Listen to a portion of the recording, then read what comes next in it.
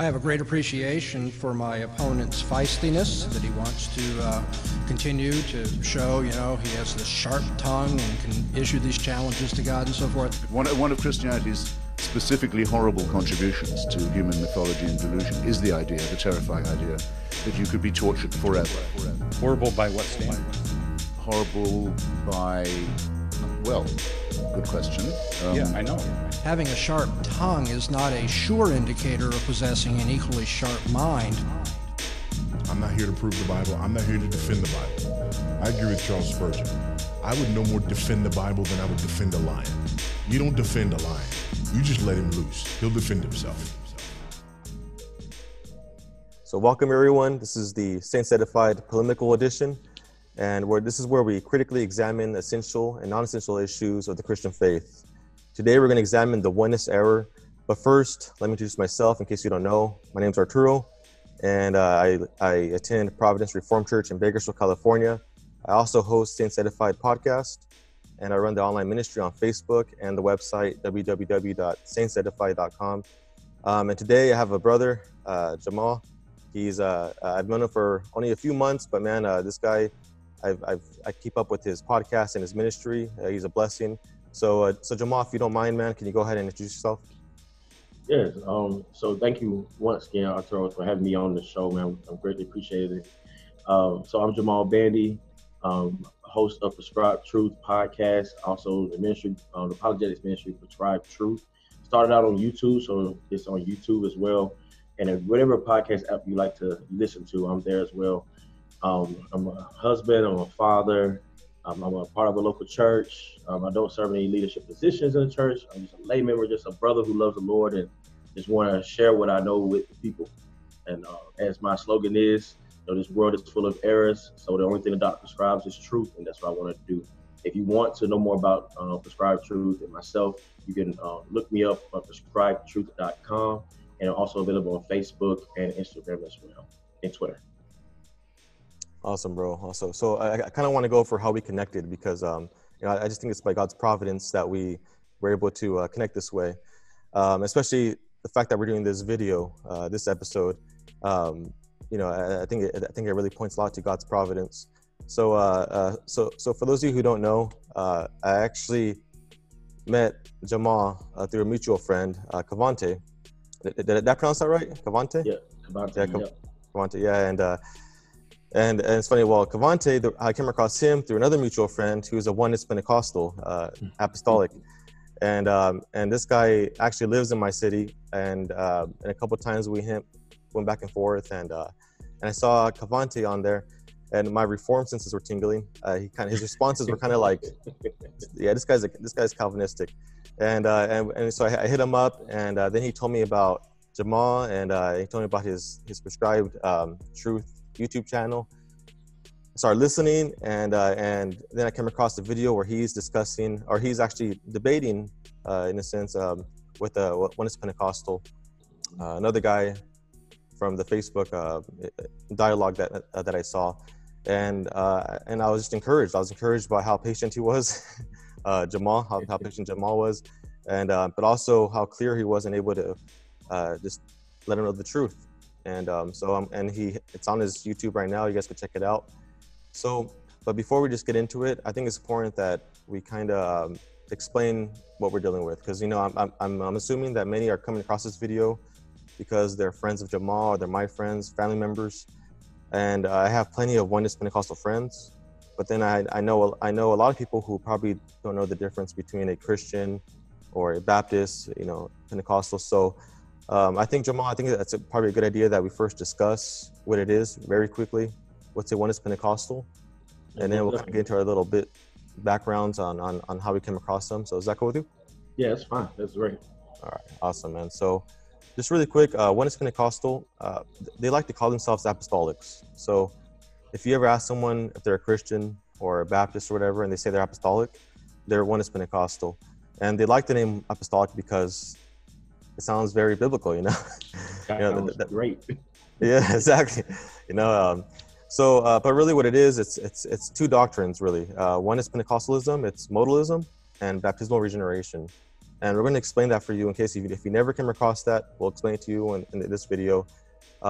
Baptismal regeneration simply means that one does not become born again until he or she is physically baptized in water. Okay, so you cannot be saved until you're baptized in water. Once you're baptized in water, then you're born again. You're regenerated. So that's baptismal regeneration. And Jamal, do you mind explaining what modalism is? Yeah, so modalism is the idea, and there are a lot of Christians who believe in the triune nature of God who make these mistakes as well when they're trying to describe the Trinity, because it's definitely a difficult subject to try to break down, and it's complex. But the modalist is basically believing that we have one God who is one person, and this one person takes on different modes, hence the name modalism, or functions. You may hear people, like this, a key way you will know somebody is a modalist is when they use terms like God takes on different manifestations, or God takes on different forms. My pastor back then, a long time ago, he used to teach that Jesus in the Old Testament was the Father, then came in the New Testament as the Son, and then now indwells believers as the Holy Spirit. So Jesus would take on different forms throughout time. And so that's basically some examples of what a modalist would say, and also just about definition of what it is. Yes. And really it's just a clear denial of the biblical and orthodox teaching of the Trinity. They deny the Trinity, and they deny salvation by grace alone, through faith alone, in Christ alone. So they deny two essential doctrines of the Christian faith, and this is why we're doing this. This is why we're taking the time to let our brothers know to watch out for these guys, but also to be equipped in how to respond to them as well. So one good website I think to go to is theopedia.com. It's so if we say things in here and we don't define it, or if you're talking to a bunch of theologians and they're saying a bunch of stuff and you're frustrated, just go to theopedia.com. Think of Wikipedia, but for theology. It's a great resource. And here's what they say. Modalism, also called Sabellianism, is the unorthodox belief that God is one person who has revealed himself in three forms or modes, in contrast to the Trinitarian doctrine. The doctrine of the Trinity says that there's only one being, but three persons. Okay, so they say that he is one person and has merely manifested himself in these three modes at various times. And at the root of it all is a denial of who Jesus really is. Right. They would say Jesus like you and I would say Jesus, dealing with the triune nature of God. It's just that when you really go down into what they actually believe about Jesus, you'll see it's a totally different person. And you have some modalists who would go into splitting the person of Jesus, whereas he's part flesh, part human. Part flesh and part spirit. Yeah. And so therefore the deity side of him leaves him at the cross. There's a divorcing from the flesh and the spirit at the cross because of Jesus saying, my Father, oh my God, why have you forsaken me? And so when he does that, they say, well, at this point, it had to be that the flesh, and the spirit parted from Jesus, and the spirit, the deity of him, went back into heaven, and the flesh was now praying, just like in the Garden of Gethsemane, when Jesus praying, he says, Father, if any other way, let this cup pass from me, but nevertheless, not my will, but your will be done. That was the flesh side speaking to the deity side. And he's hearing voices and talking to himself, and that's we're gonna get into it. No, that's good, bro. That's good. I'm glad you're bringing that up, because I really want them to understand. I want the listeners and the viewers to understand what we're dealing with, and again, those examples are helpful. I have one more quote from the upci.org website. This is their main denomination. It's one of the biggest denominations out there, right, for Oneness Pentecostals. So they say on there, and I have the link. I'll have the link in the description where I got this from. So this is what they say. Some people maintain that only one of the three divine persons, a second person who is called God the Son, came in flesh, but the Bible does not make such a claim. It simply says that God was manifest in the flesh. Jesus is not the incarnation of one person of a Trinity, but the incarnation of all the identity, character, and personality of the one God. So that's straight from their mouth. This is what they believe. Wow.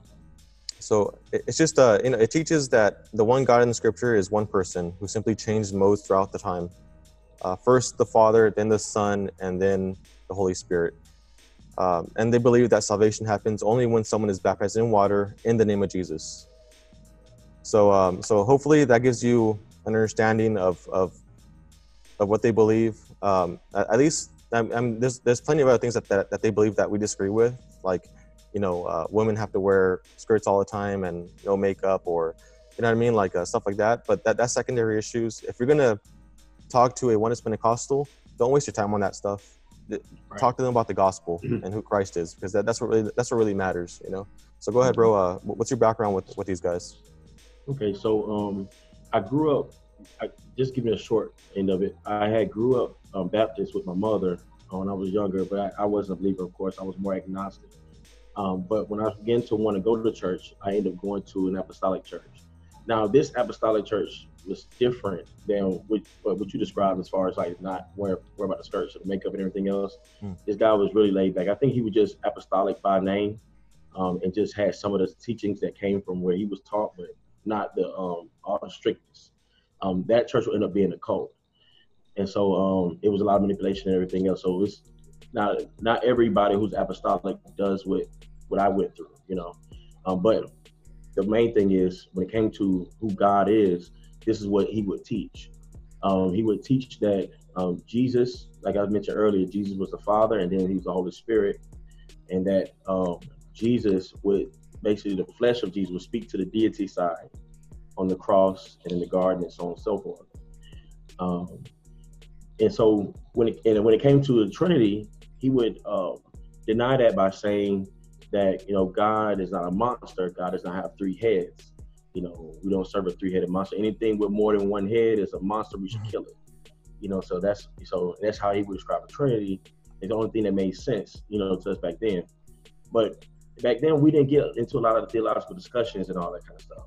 It's just from what he would teach about Jesus, what he teach about God. It's kind of how I kind of gauged where we stood. But when it came down to really coming into the understanding what the Trinity is after the Lord saved me, and God was still on the fence about all this. To me, it was like just a twisting of words. You got a Trinity. The Trinity believes in the Father, Son, and Holy Spirit. The Oneness say they believe in the Father, Son, and the Spirit. It's just a play on words. People are just confused over words, and not really understanding what the issue really was underneath. But so throughout my time in that cult, I didn't really worry about the deity of Jesus, didn't worry about God and any of that kind of stuff. It was just Jesus. But we always separated Jesus from God for some reason.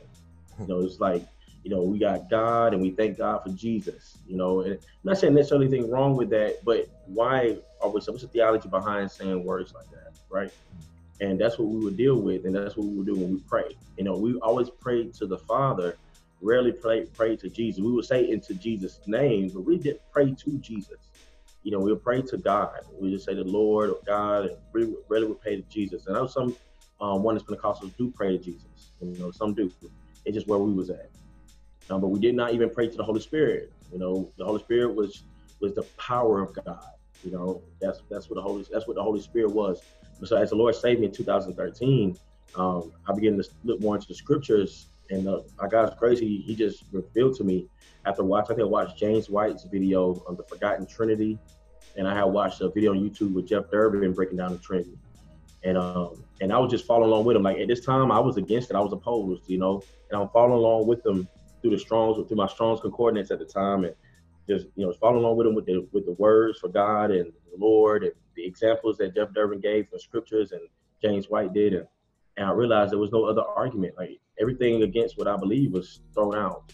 When you just looked at the scriptures and what they said in context. Like if you just let the scriptures flow, then it makes sense that this word is God and the word becomes flesh, but also this word is there with someone else.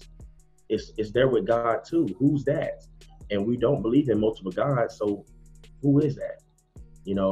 And these things I had questions about as I was coming to understanding, and I could never answer. And that's one of the reasons why I started Prescribed Truth in the first place, because I was under these false teachings.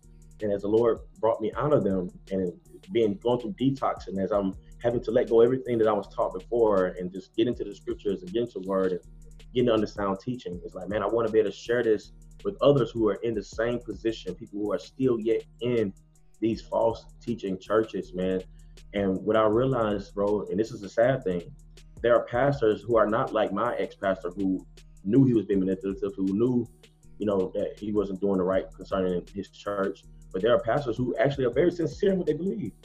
They really do believe this about God. And I try to have compassion on that. It's like they're not trying to be manipulative. They're not trying to be deceitful to their people. They're reading the scriptures in the wrong light. They don't know the truth, And so, yeah. Yeah, no, man. Yeah, they're sincere. They're sincere about it, and unfortunately, they're sincerely wrong. But that's why, that's why we're trying to reach out to them. Just kind of going into what happened to me. God saved me when I was 15 years old, and it was a summer right before sophomore year in high school is when He saved me, and I remember, man, bro, and I can't forget this, because I'm someone who did not grow up in church or anything, but I was saved, and I was like on cloud nine, man. I just could not stop talking about Jesus. I was just so excited and happy that, wow, and so it's funny, I had a low self-esteem in high school, and I told my mom, I was like, you know what, I'm ugly, but God still loves me. I was just so happy. I was so happy. I was like, yeah, I mean, I don't care if I'm ever married. I don't care. I'm gonna go to heaven one day and I'm gonna be with Jesus. And I was so excited, and then school was gonna start, and I'm like, I can't wait to tell my friends about this, and I can't wait to hang out with other Christians. The only Christians I knew were apostolics. At the time I didn't know they were. Came across them. I was like, hey, we should start a Bible club, and this and this and that. We started evangelizing, and one of them, he took me aside and was like, hey, have you been baptized? And I'm like, not yet, but I'm going to. He's like, at your church, how are people baptized? And I told him, well, I don't really know. I think how Jesus said it, and he's like, okay, well, then he takes me to Acts 2:38, and he says, if you're not baptized in this way, you're not saved. If you haven't been baptized in this way, you're not saved. And it just threw me off. I'm like, what? I was like, no, like I am saved. I know I'm saved. And that started a year-long debate between me and these apostolic guys. And at one point, I almost joined the church. I started visiting the church, and I was so confused. And thankfully, God just in His providence, gave me a MacArthur Study Bible, and I had the books that I chose to read were like from R.C. Sproul, and I found carm.org, Oh man. I was coming across these resources, and I look back at it, man, and I really wish there was someone there that could have discipled me. You know what I mean? I wish someone was there to disciple me and just to prep me for these things, because it wasn't there. The church I was going to was a Pentecostal Assembly of God church, so obviously they're not Reformed or Calvinistic, but right. The gospel was preached, and it wasn't until later on where I kind of got a hold of someone that was able to help me out, and he introduced me to Paul Washer, man. You know what I mean? So shout out to Brother Dan. I know he's gonna watch this and be like, "Don't say my name." But it's funny, man, because at one point I thought all apostolics believed the same thing. Now it's funny because one of the guys I came across that I talked about, that one of the guys that were Christian that I knew in high school, because he was gonna be the first one I told, because I remember we used to have lunch together and he used to pray before eating, and that made me feel bad, so I'll pray too, and I had no idea what I was doing, but I told him, I was like, hey man, I'm a Christian now, and he was excited for me. He was kind of a little bit, probably would have been considered liberal with other apostolics. Well, about 10 years later, his dad branches out from their main denomination, decides to go solo, and he actually believes in limited atonement. Oh, wow. It's weird, and then he's okay with women wearing pants, and so yeah, there are different branches out there, and I hope that the people listening to this can know how much we're emphasizing discipleship, because if you know what you believe, if you believe in the Trinity, salvation by grace through faith in Christ, if you know these things, you won't be duped. You know what I mean? Like Right. you're gonna be prepared, you know. And someone could sound biblical and talk about God's sovereignty, like my friend does. His dad talks about God's sovereignty. He talks about limited atonement, but he's no Calvinist. You know, they're still oneness Pentecostals, and that's how the devil works. You know, the devil works that way. So he gets you know, or some truth and mixing it with lie, and next thing you know, you have people leaving the church. You know what I mean? So. Yeah. But you know what's interesting about that, and I know we won't get into the scripture. No, it's fine. What's interesting about that is that when someone does that, like his father broke away from where they was at, because they recognize something is wrong. Yeah. They know something is off. They're reading into the text and they realizing something is different than what I'm hearing here. But they still hold on to, I call it residue. They still have this over here that they still believe, but this right here is wrong. And to me, it's like, if you see something that's wrong, then it should make you question everything else you may have been taught from this position. Exactly. And I ended up hearing the gospel while I was at this church. Ended up hearing the gospel at a Bible study that a friend invited me to, who introduced me to Paul Washer. Nice. And so I heard the gospel for the first time, and it sat on me for months, you know. And to the point I ended up leaving the church I was at, ended up going to another church that wasn't as bad as that one, but it was still not a solid church, you know. But until I ended up leaving that church and going to where I'm at now, I've been there for a few years now. And so it's just like the journey of coming into understanding is like, you know, something is wrong with the teaching. It's like it should make you question everything else you learn, you know, from that background. And I'm hoping this resonates with some of the people that are listening, who are in this transition period, you know, who are still confused, and not sure what to believe in, or maybe they want better answers. But I remember one time when I was almost convinced of joining their church. I remember praying to God. I'm like, Lord, you know, I know that you died for me, and I know that I'm saved. But if this is where you want me to go, then just show me that you want me to go here, you know. And I remember going to this church, and again, at this time I'm about like 16 years old, you know, not properly discipled. Not really understanding the Trinity, not understanding salvation by grace, you know. The whole sinner's prayer thing was still in the back of my mind, you know, and not knowing if it's wrong or right. And I remember going to that church, and all that I saw there was Trinitarian bashing preaching, and people going crazy, jumping around, you know, just hyped up, you know. And I remember thinking to myself, I'm like, man, it's like, is this all that there is? Just bashing other people, what they believe, you know? Is this what the sermon's about? And so I remember I left, and I'm just thinking to myself, I was like, well, I prayed, you know, I was like, God, you know, let me know. And I think you let me know that's not the right church. But then, you know, as I go on, you know, I'm starting to think, I'm like, man, these people are so, it seems like they're so on fire for God, right? And it's hard to look at them and be like, no, it's fake. It's not real. It's hard to look at someone, especially loved ones, and let them know that what you're experiencing is all emotion. It's all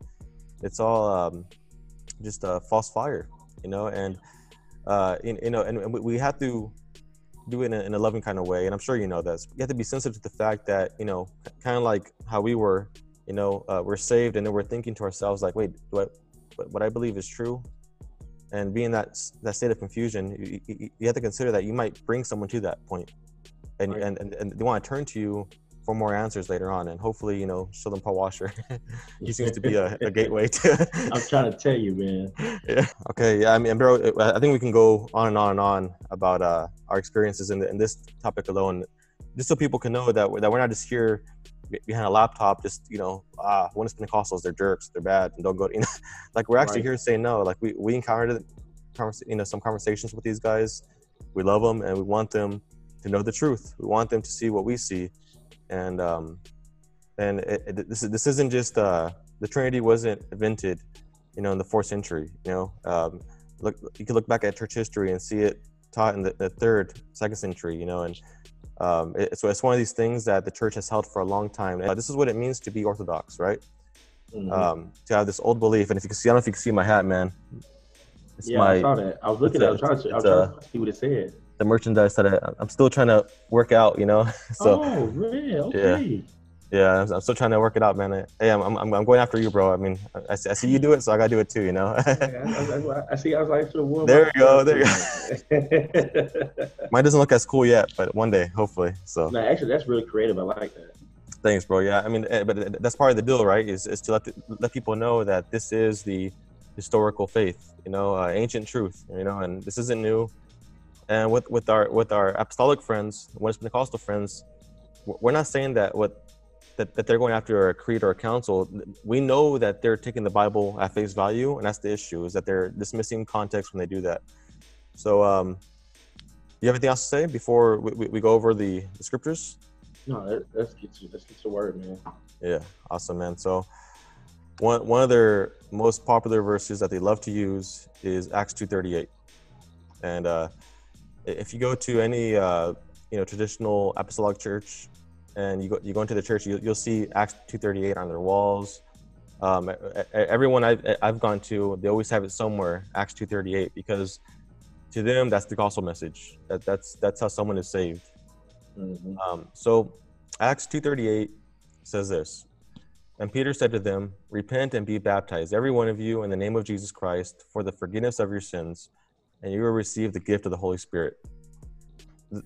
The first point I want to make, and after I'm done making this point, bro, feel free to jump in and whatever you want to say, is that there's a difference between descriptive and prescriptive genre, and when it comes to literature. Okay, there's descriptive literature, which is more like what we see in the Book of Acts, like a historical account, and then there's prescriptive, like the Book of Leviticus, right? That's giving you rules to obey. Do this, do that, do this, do that. Right, so there's a difference, right? We never get, we never want to make something that's descriptive and turn it into prescriptive. Okay, Right. When we look at Acts 2:38, and we see that Peter is saying, "Repent and be baptized, every one of you, in the name of Jesus," we don't want to take that and say, "Look, this is how it ought to be done. This is a command," because it's not. What it is Luke. He's writing what happened, what he saw. Keep reading. You see that the church also sold all their possessions, right? So if you're going to say that's how we ought to do things, then you should also do what happens next and sell all your possessions and live together. But they know that that's not the case, right? Right. So another thing too, Peter doesn't mention repent and believe. He just says repent. So are we going to say, okay, well, we're not going to believe then? And clearly, the point I'm making is this: that's descriptive. It's a summary of what happened. This is not a how-to book, So I think that's probably one of the first mistakes that people make when they want to read the Bible. They don't know anything about hermeneutics, on how to study the Bible, how to study the scriptures. There's different genres in scriptures. You're not going to take something in Psalms, Psalms or Proverbs, or one of the books that are more poetic and take it literally, right? You're not going to go to Revelation and think that there actually is going to be a dragon with a lady on it. You know what I mean? Right. It's also, so you have to consider what's symbolic, what's descriptive, what's prescriptive. Paul's epistles were more how-tos. You know what I mean? They're more prescriptive. So that's the first point I want to make, bro. You want to add anything? Yeah, man. So just like you were saying, like we look at it, Acts 2:38, and one thing I like about Calm.org is Matt Slick. Like I love how he says it. So I'm kind of taking from him a little bit, but Right. Same thing, essentially the same thing. He's saying this is not a formula. This is not the formula, because like you said, it doesn't mention belief. It doesn't mention faith. And the Bible tells us, apart from faith, we can't please God. So there's a contradiction here. If to be saved, all you gotta do is repent and be baptized. That's it. And then you have the Holy Spirit. Where's the faith? Who are you trusting in? What are you trusting in? And so it's that's obviously it's cut out there. But what's also missing here, and this comes from having read the Bible. Like you have to read the scriptures, read the Gospels and leading up to Acts. Read the letters from Paul afterwards, because Luke followed Paul. And so it's like you have Acts 2:37, where it says, "Now when they heard this," so they heard a message that was preached. They heard something. What did they hear? Peter preached the gospel. He preached the gospel to them. And it says, "Now when they heard this, they were cut to the heart and said to Peter and the rest of the apostles, 'Brothers, what shall we do?'" What do we do? And then we have this description of what he told them. But look at it. The point was they were cut to the heart. Now, according to the Bible tells us in Romans, it tells us also in the Psalms, that we do not seek God. We don't want God. We're rebellious towards him. And so why would they be cut to the heart if they don't want God? What changed in their emotion, in their feeling, or in what they believe? What happened? Something supernatural took place. The Bible tells us, and this goes into another theological point dealing with depravity, which I know there are people who disagree with that, unfortunately. But the Bible is clear that apart from God's work in our hearts, we won't even come to him. That's why reading the gospel is important. And Jesus said in John, he says, unless the Father draws them, no one will come to me. That's it. Father must draw. And that word means drag, like literally pull you to him. Unless that happens, no one will come to Jesus. And so while these people say out of nowhere who don't want God, what shall we do? Something happened. And so in Peter, what I always try to tell people when I talk to them is that they're assuming that Peter can see the Holy Spirit move. That he can see the movement of the Spirit. And what Jesus tells us in John is the movement of the Spirit is like the wind. You don't see where it comes from or where it goes, but you know its effect. So that's just how the wind is. You can't hear the wind, you can't see the wind, but it blow by because something moves. The position of something changes, and that's the movement of how the Holy Spirit works. That's how he works, And so the guy I was speaking to on my channel, when I came across Acts 2:38, and I was asking him, I said, well, are we assuming that Peter can see the Spirit? Because Peter says, repent and be baptized, and then you will receive the gift of the Holy Spirit. So that will happen after you do these other two things. But how does Peter not know? Well, maybe Peter don't know that these people who are asking the question may have already been filled with the Spirit. Right. May have been. You see what I'm saying? But Peter doesn't know that. But it's just questions I ask to try to get people to think. It's like, what? Because God is logical. God is logical. And so there needs to be faith. Where is faith? It's not mentioned. And if the Bible is true concerning how we don't come to God unless he draws us first, then why are they saying, what shall we do if the Holy Spirit is not yet at work in them?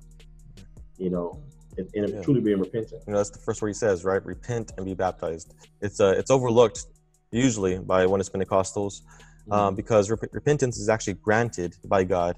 It does not come from yourself. It's not self-generated within. Some scripture that I think about is like Acts 11:18. When they heard these things, they fell silent and they glorified God, saying, then to the Gentiles also, God has granted repentance that leads to life. And then another one is 2 Timothy chapter 2, verse 24 through 26. It says, the Lord's servant must not be quarrelsome, but kind to everyone, able to teach, patiently enduring evil, correcting his opponents with gentleness. God may perhaps grant them repentance, leading to a knowledge of truth. So scripturally, repentance is granted by God, right? And I wish I did it more often when I was younger, because I really wish I would have focused on that repentance. Because normally we kind of just let that slide and we go right to the baptism part. But faith is also granted, and you already touched on this too, right? On Ephesians chapter 2, verse 8 through 9. Also, 2 Peter 1:1. Simon Peter, a servant and apostle of Jesus Christ, to those who have obtained a faith of equal standing with ours, by our righteousness of our God and Savior. So faith isn't generated within, it's obtained, right? Because it's given. Okay, and Corinthians does talk about how the natural man does not receive things of the Spirit of God, right? Just one more is Philippians 1:29. For it has been granted to you that for the sake of Christ you should not only believe in him, but also suffer for his sake. It leads me to a question, right? It leads me to one question. Well, there's a couple questions, but it leads me to one question to ask, is can someone who does not have faith please God? No, right?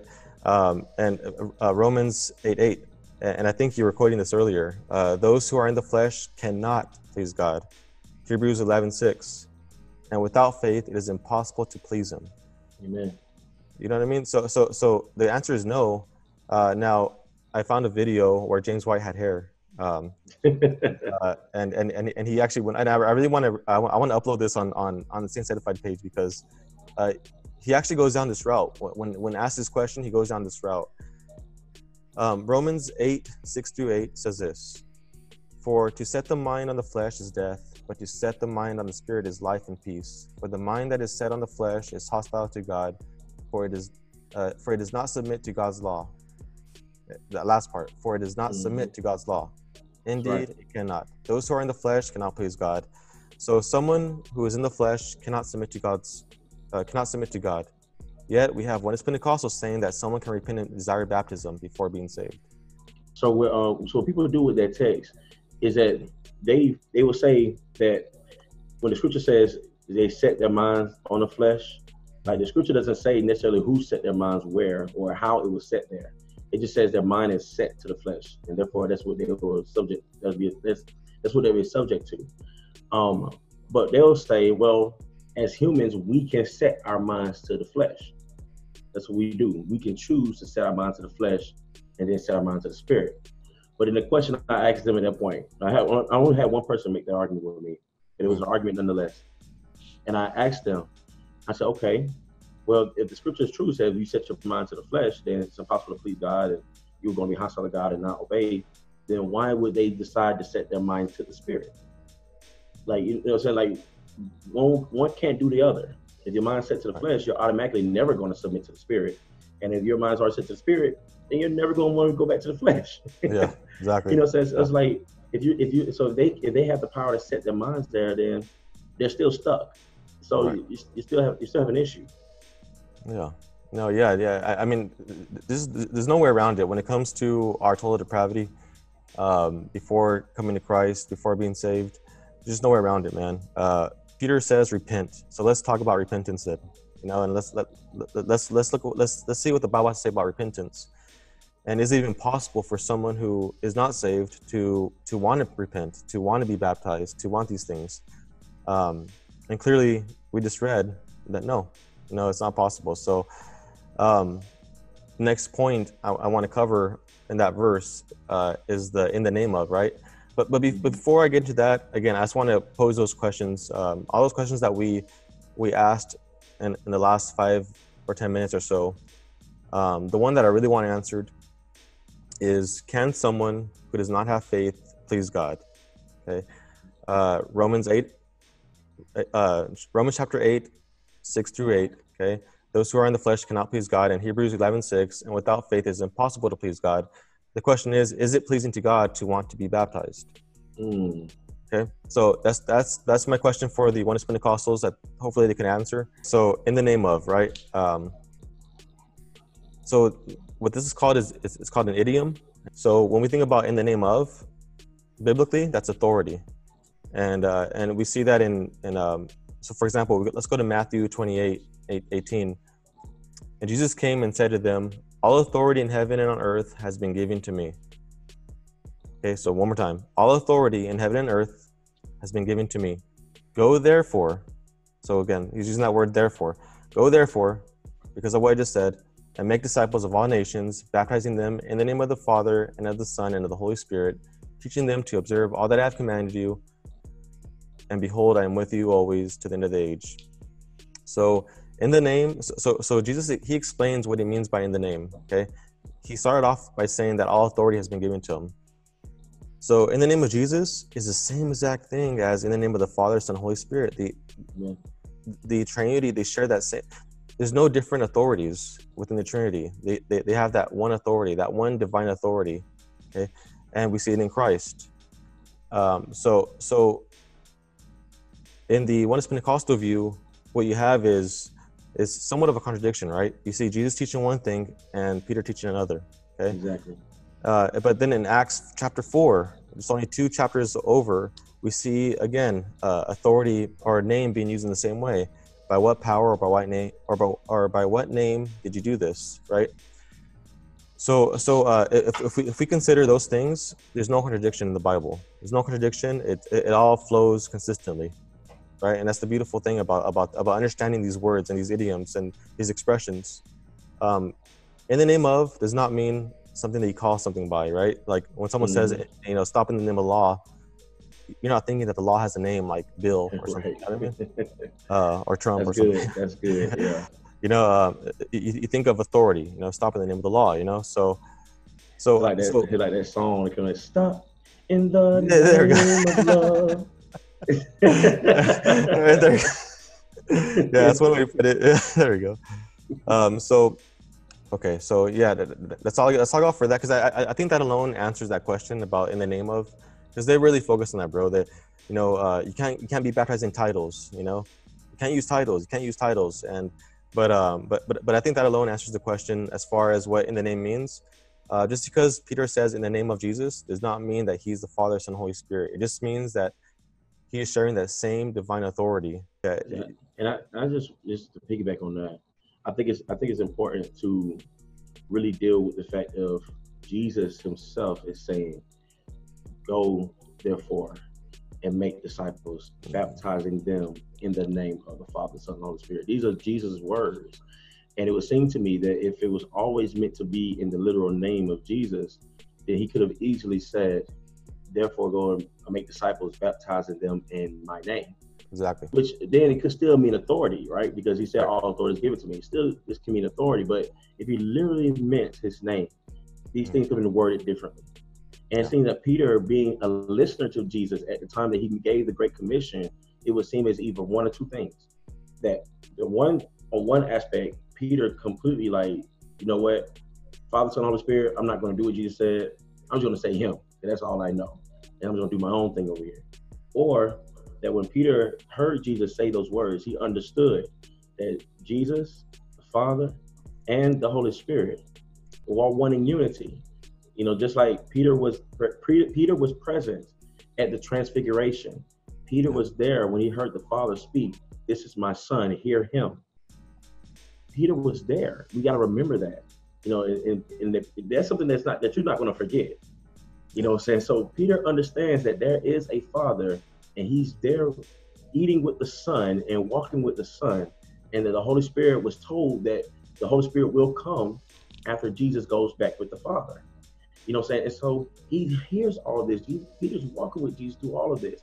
So Peter understood that, hey, if I say in the name of Jesus, it's the same.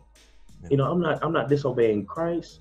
I'm not doing my own thing. I'm not going rogue. I understand this word, this idiom is talking about the authority, and they have the same authority. They're not operating outside of each other.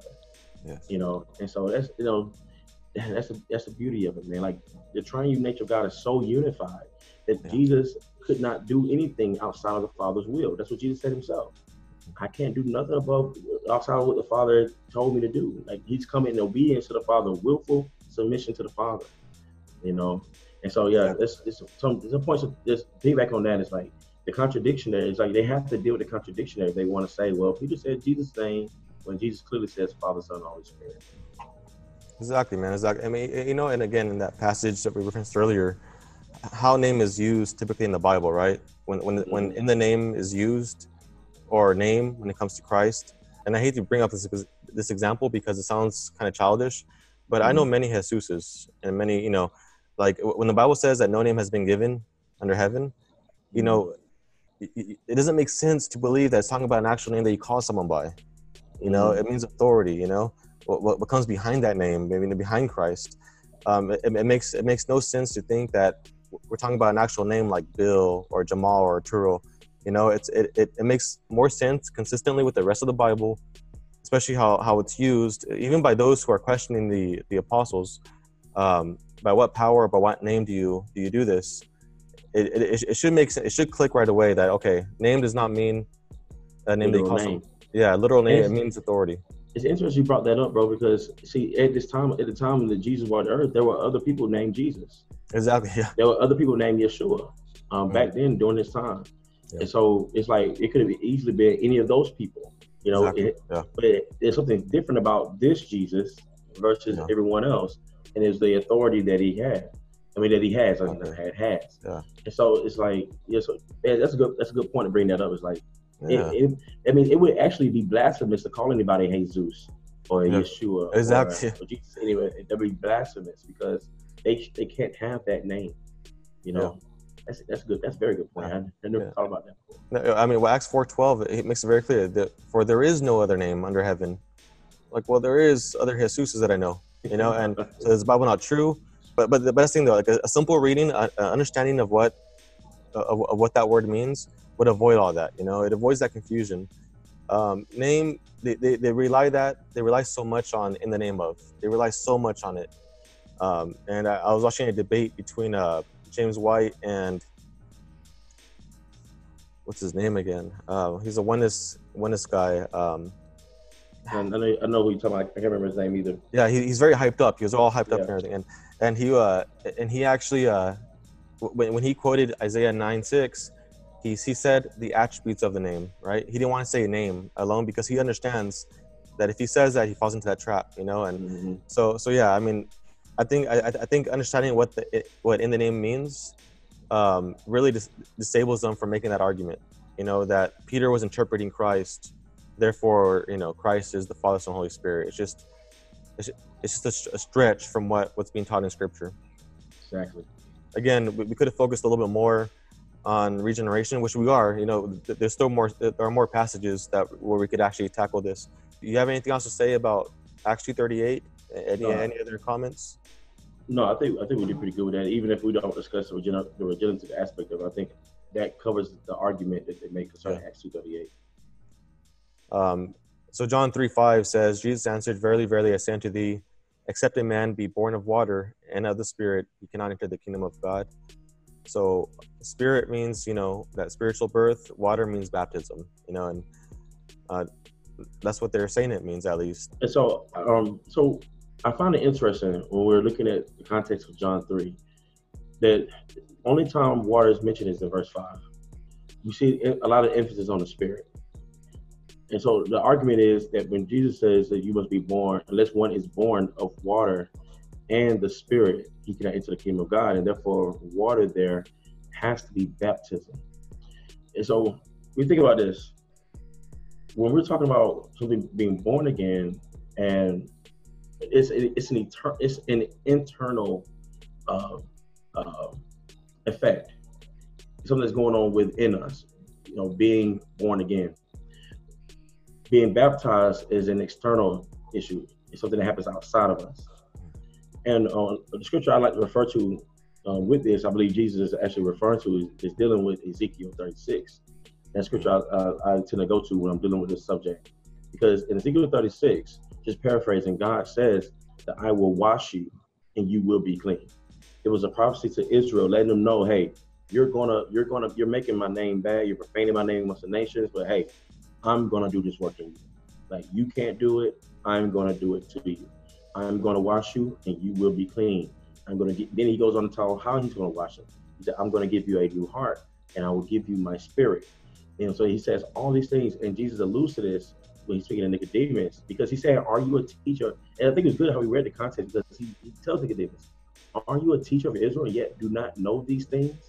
Well, why would Nicodemus know any of that? Like, where would Nicodemus have ever heard about the concept of being born again? Well, Ezekiel is a good place, because it was the promise of God that this will happen for Israel. This will happen for his people. He's going to wash them and they will be clean. He will give them a new spirit. He'll give them a new heart and give them his Spirit. And then it says that in Ezekiel 36, it says after he does all those things, God says, and you will loathe yourselves for the sins you committed against me. You know, so there's a heart change here where you used to enjoy your sin. Now you're going to hate your sin. So it's something different that's happened to an individual. And so this water here, I tend to believe from the scripture that this is the washing that Jesus alluding to, that God has already spoken about in Ezekiel, you know, that we're washed. But it happens simultaneously with the being born again of the Spirit. That's what the Spirit does. But people, when I go here with that, or go to Ezekiel with that, they tend not to want to even deal with it. It's just John 3:5, and want to ignore any other context that comes with it. Like, why would Jesus ask Nicodemus, you should know this. You should know what I'm talking about, yet you don't. Yeah, no, exactly, man. And you know what, and even a New Testament reference, right? In Titus 3:5, again, talking about being born again, regeneration, he saved us. Again, Titus 3:5, he saved us not because of works done by us in righteousness, but according to his own mercy, by the washing of regeneration and renewal of the Holy Spirit. You know what I mean? That's like it. That's clear. It's very clear in what Clear. what Jesus was talking about. You know what I mean? And so yeah, you're right. It's not talking about Christ is talking about spiritual things. He's talking about heavenly things. If you want to go to heaven, you have to be born again. Okay, what does that mean? Okay, well, you have to be born of the Spirit and of the water. And the whole context is talking about spiritual matters. He's not going back to earthly things. Unfortunately, there was a few people that I heard, and I used it actually back when I first got saved. I thought that water meant like natural birth. You know what I mean? And I read it somewhere, and I ran with it. And shortly afterwards, I remember telling myself, no, he's talking about it's all spiritual matter here. He's not talking about anything physical. Yeah, I heard that before. In the way, I don't know if this is the way you had believed it before, was that because when he says born of water and spirit, basically saying you got to be born both ways. So hey, but it's like think about it. It was like, well, it's like a no-brainer. It's like, well, you already know we got to be born one way. That's why we're here. Yeah. So it's like, how can we even get to the part of having be regenerated by the Spirit if we never was born in the first place? Exactly, man. So when Jesus says that, aren't you a teacher? And yet you don't know these things. This whole idea about being born again. Earlier you talked about how they were cut in the heart, right? When Peter was preaching to the masses, they were cut in the heart or cut to the heart. Depending on what version you read, but the whole idea was that something happened inwardly, right? And it's really clear that I think the Holy Spirit, being the author of the Bible, right, through these writers, wrote down cut to the heart, because in the Old Testament there was such thing as circumcision of the flesh and circumcision of the heart, So in Deuteronomy 30. And the Lord your God will circumcise your heart and the heart of your offspring, so that you will love the Lord your God with all your heart and with all your soul, that you may live. So the circumcision of the heart does exactly the same as being born again. It causes you to love God. That's Deuteronomy 30, verse 6. Yeah. Okay, gotcha. So the Lord your God will circumcise your heart and the heart of your offspring, so that you will love the Lord your God with all your heart. So if you notice, the cause and effect here is that after this happens in their heart, they're going to love God. Deuteronomy chapter 10, verse 12, all the way to 16. And now, Israel, what does the Lord your God require of you? But to fear the Lord your God, to walk in all his ways, to love him, to serve the Lord your God with all your heart and with all your soul, and to keep the commandments and statutes of the Lord, which I am commanding you today for your good. Behold, the Lord your God, to the Lord your God belong heaven and the heavens of heavens, the earth with all that is in it. Yet the Lord set his heart in love on your fathers and chose their offspring after them, you above all peoples, as you are this day. Circumcise therefore the foreskin of your heart, and be no longer stubborn. So this idea of being born again, and how in Acts chapter 2, when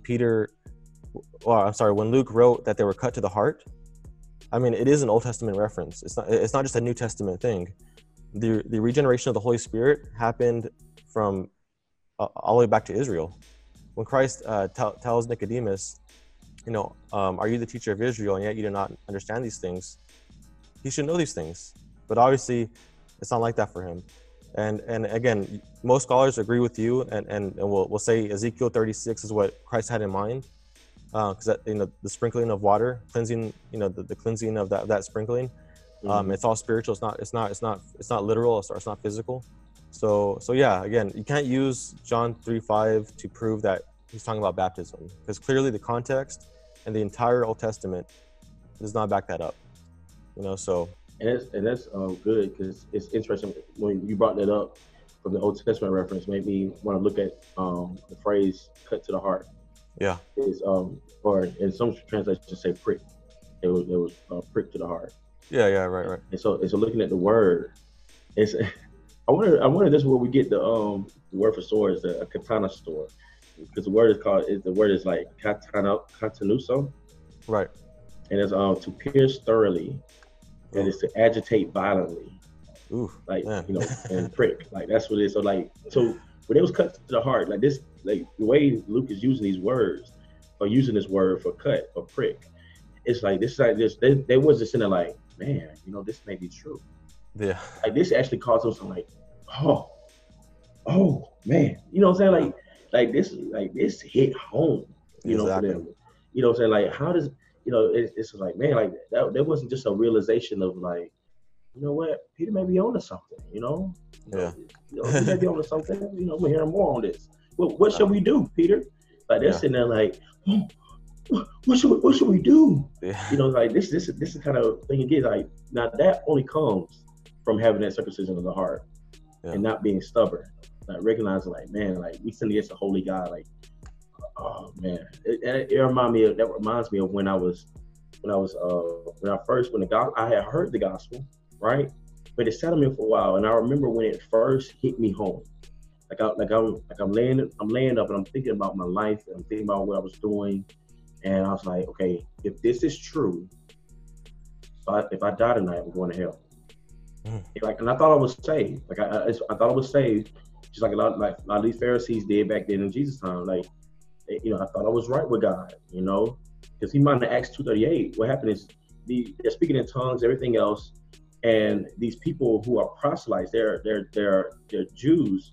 They're coming up and they're hearing this message going on, and now Peter preaches the gospel to them. So they thought they were right with God. They would be in the same boat. You know, like, hey, you know, we're okay, you know, and he's preaching to them. And then so it's like, I'm thinking I'm good with God and realizing like, okay, I've been trusting my works. I have never trusted in Christ and his death on the cross in this way. I've heard about it, but I've never looked at it in that way.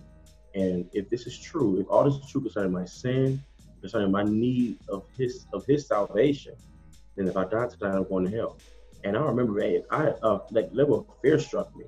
And not the fear of hell. It wasn't the fear of like, oh, I'm going to hell, I want to go to hell. It was just like, oh, I really messed up.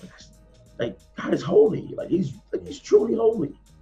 And I'm like, I am not. You know what I'm saying? It's like, okay, what can I do now?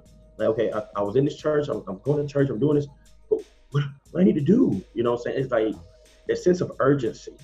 You know, it's like, okay, I don't want to go to sleep until I have a night. Like, what can I do? You know? And it reminds me of that. Like, that's the kind of feeling they're having here. And so I'm saying all this, saying, giving that illustration and all that, is to say, well, what manner of person does this who doesn't have faith? Yeah. Because like we saw in Acts 2:38 saying that they repent and be baptized, but there's no faith mentioned. Yeah. You know, like how do they have this cut to the heart? How can it be cut to the heart if they didn't have faith? And how do they have this faith if there was no presence of the Spirit already? Yeah. You know, because the mindset to the flesh is hostile towards God. You know, exactly. It's beautiful, man. Yeah, no, bro. I mean, yeah, like we said earlier, like it's having a fear, like your fear shifted from hell itself to now you fear God. You know, and people fear hell more than they fear God, and that's unfortunate. But I think of James 2:18. You know how even the demons believe and shudder. You know, so we should have this fear. If you're a non-believer, you should fear God. You know, more than you fear hell, you should fear God for offending Him. They realize that, man, they crucified Christ. They messed up big. You know, and but Peter's giving them the good news now. You know, and so again, in the book of Acts, it's more again descriptive. It's not prescriptive. It's more of an account of what happened.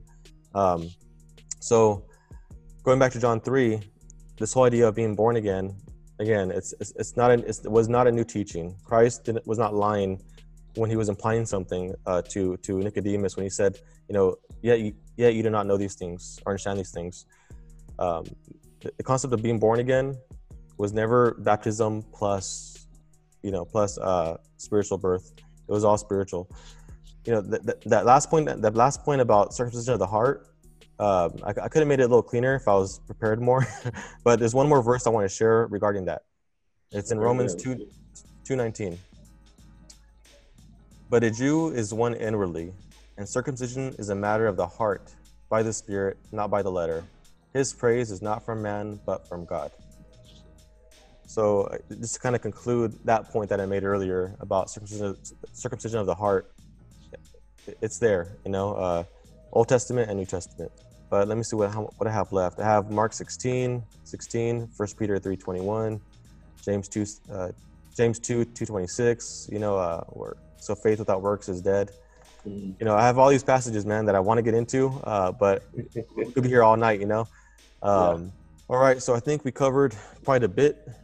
We just went through, I think, 2 verses. I had about 11 or 12, but it's cool. I mean, hopefully people will find this helpful. Again, if you're a Christian and you're looking for these answers, feel free to reach out to me. I'll have my information below, and also Jamal, I'm sure he's gonna encourage you to reach out to him if you have any questions. The podcast is Saints Edified. You can find it on iTunes, Anchor FM, on any platform. But hopefully there's going to be at least a couple more parts with me and Jamal. We could cover these things, these passages and these arguments. But Jamal, do you have anything you want to say, any encouragement, anything you want to share to the listeners? Yeah, first off, I just want to thank you again, brother, for having me on, man, and just be able to share this platform with you, man. I greatly appreciate it. And definitely I look forward to finishing this conversation up, you know, however many parts it may take, you know, because this is a very important subject, man. And so many people are deceived by this doctrine.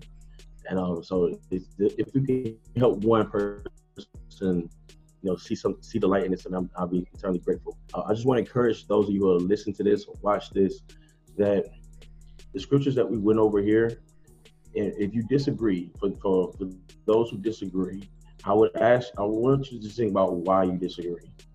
What is it that you disagree about? What was said? The connections that were made from the Old and New Testament. I really did like, Arturo, how you brought the New Testament to bear along with the Old Testament and drawing the connections. So I would ask anyone who may listen to this and still disagree, why? And with what would you disagree? And just ask yourself that question. And then search the scriptures to see if there's anything, if there's a rebuttal against what we're talking about. And I'm confident to say that I don't think there's anything in there that will go against what we said tonight concerning the movement of the Spirit, the condition of the heart when in terms of repentance, how the Lord is sovereign in our repentance and granting it to us, and the fact that it was talking about being in the name of Jesus or versus the Father, Son, and the Holy Spirit. Like, where in Scripture is the confrontation that would prove the point against what we're saying? And I would just really think about that, you know, and just hold to the truth. Hold to what the truth is. And the truth is consistent. And just always remember that. Truth is consistent. All right. For those of you who may be struggling, you know, and battling with this subject and want to know more, please, like Arturo said, reach out to him, reach out to me. Welcome to do so. You can email me at prescribe.truth@gmail.com. Also have a line that you can call. It's 801-980-6333. You're welcome to call me. You can leave a voicemail, text it. However you want to reach out to me, you can. Also available on Facebook at Prescribe Truth Apologetics, and Twitter, Bandy_Jamal. That's my personal Twitter. And also used for Prescribe Truth as well. And on Instagram, JB Prescribe Truth. And so you can find me there as well. Please check out the podcast. You get a chance. Prescribe Truth podcast. And just like Arturo, is available on iTunes, Stitcher, Google Play, Castbox, all those places. Everywhere you may listen, you may find Prescribe Truth there. And then you also check me out on YouTube. I do a live stream weekly. You know, I make it open for people to come on if you want to ask questions, and you can talk about this subject if you want to. You know, I make it open for that reason. And so I encourage you to do that as well. And I try my best. I try to be patient with everyone when we're having discussions like this, because I think that's the important thing, not to keep a cool head in discussing things like this, because people do believe what they believe, and they're sincere about it. It's just that, like Arturo said earlier, we can be sincerely wrong. So those are my final words on this subject. And so I appreciate it, man. Once again, guys, I really encourage you guys to subscribe to Jamal's channel, Prescribe Truth, even on Facebook. Go ahead and follow. And he's one of those guys that constantly and consistently posts things. I'm still trying to do that with my stuff. I'm trying to. Yeah. and I have no excuse, because he's also a family man as well. And so, hey, but you know, but he does that, and I listen to his podcast. It's really good stuff. And again, if you have questions, he encourages you to leave a message and or even engage with them. So once again, guys, this is Saints Edified Polemical Edition, where we critically examine essential and non-essential issues of the Christian faith. Until next time, Sola Deo Gloria.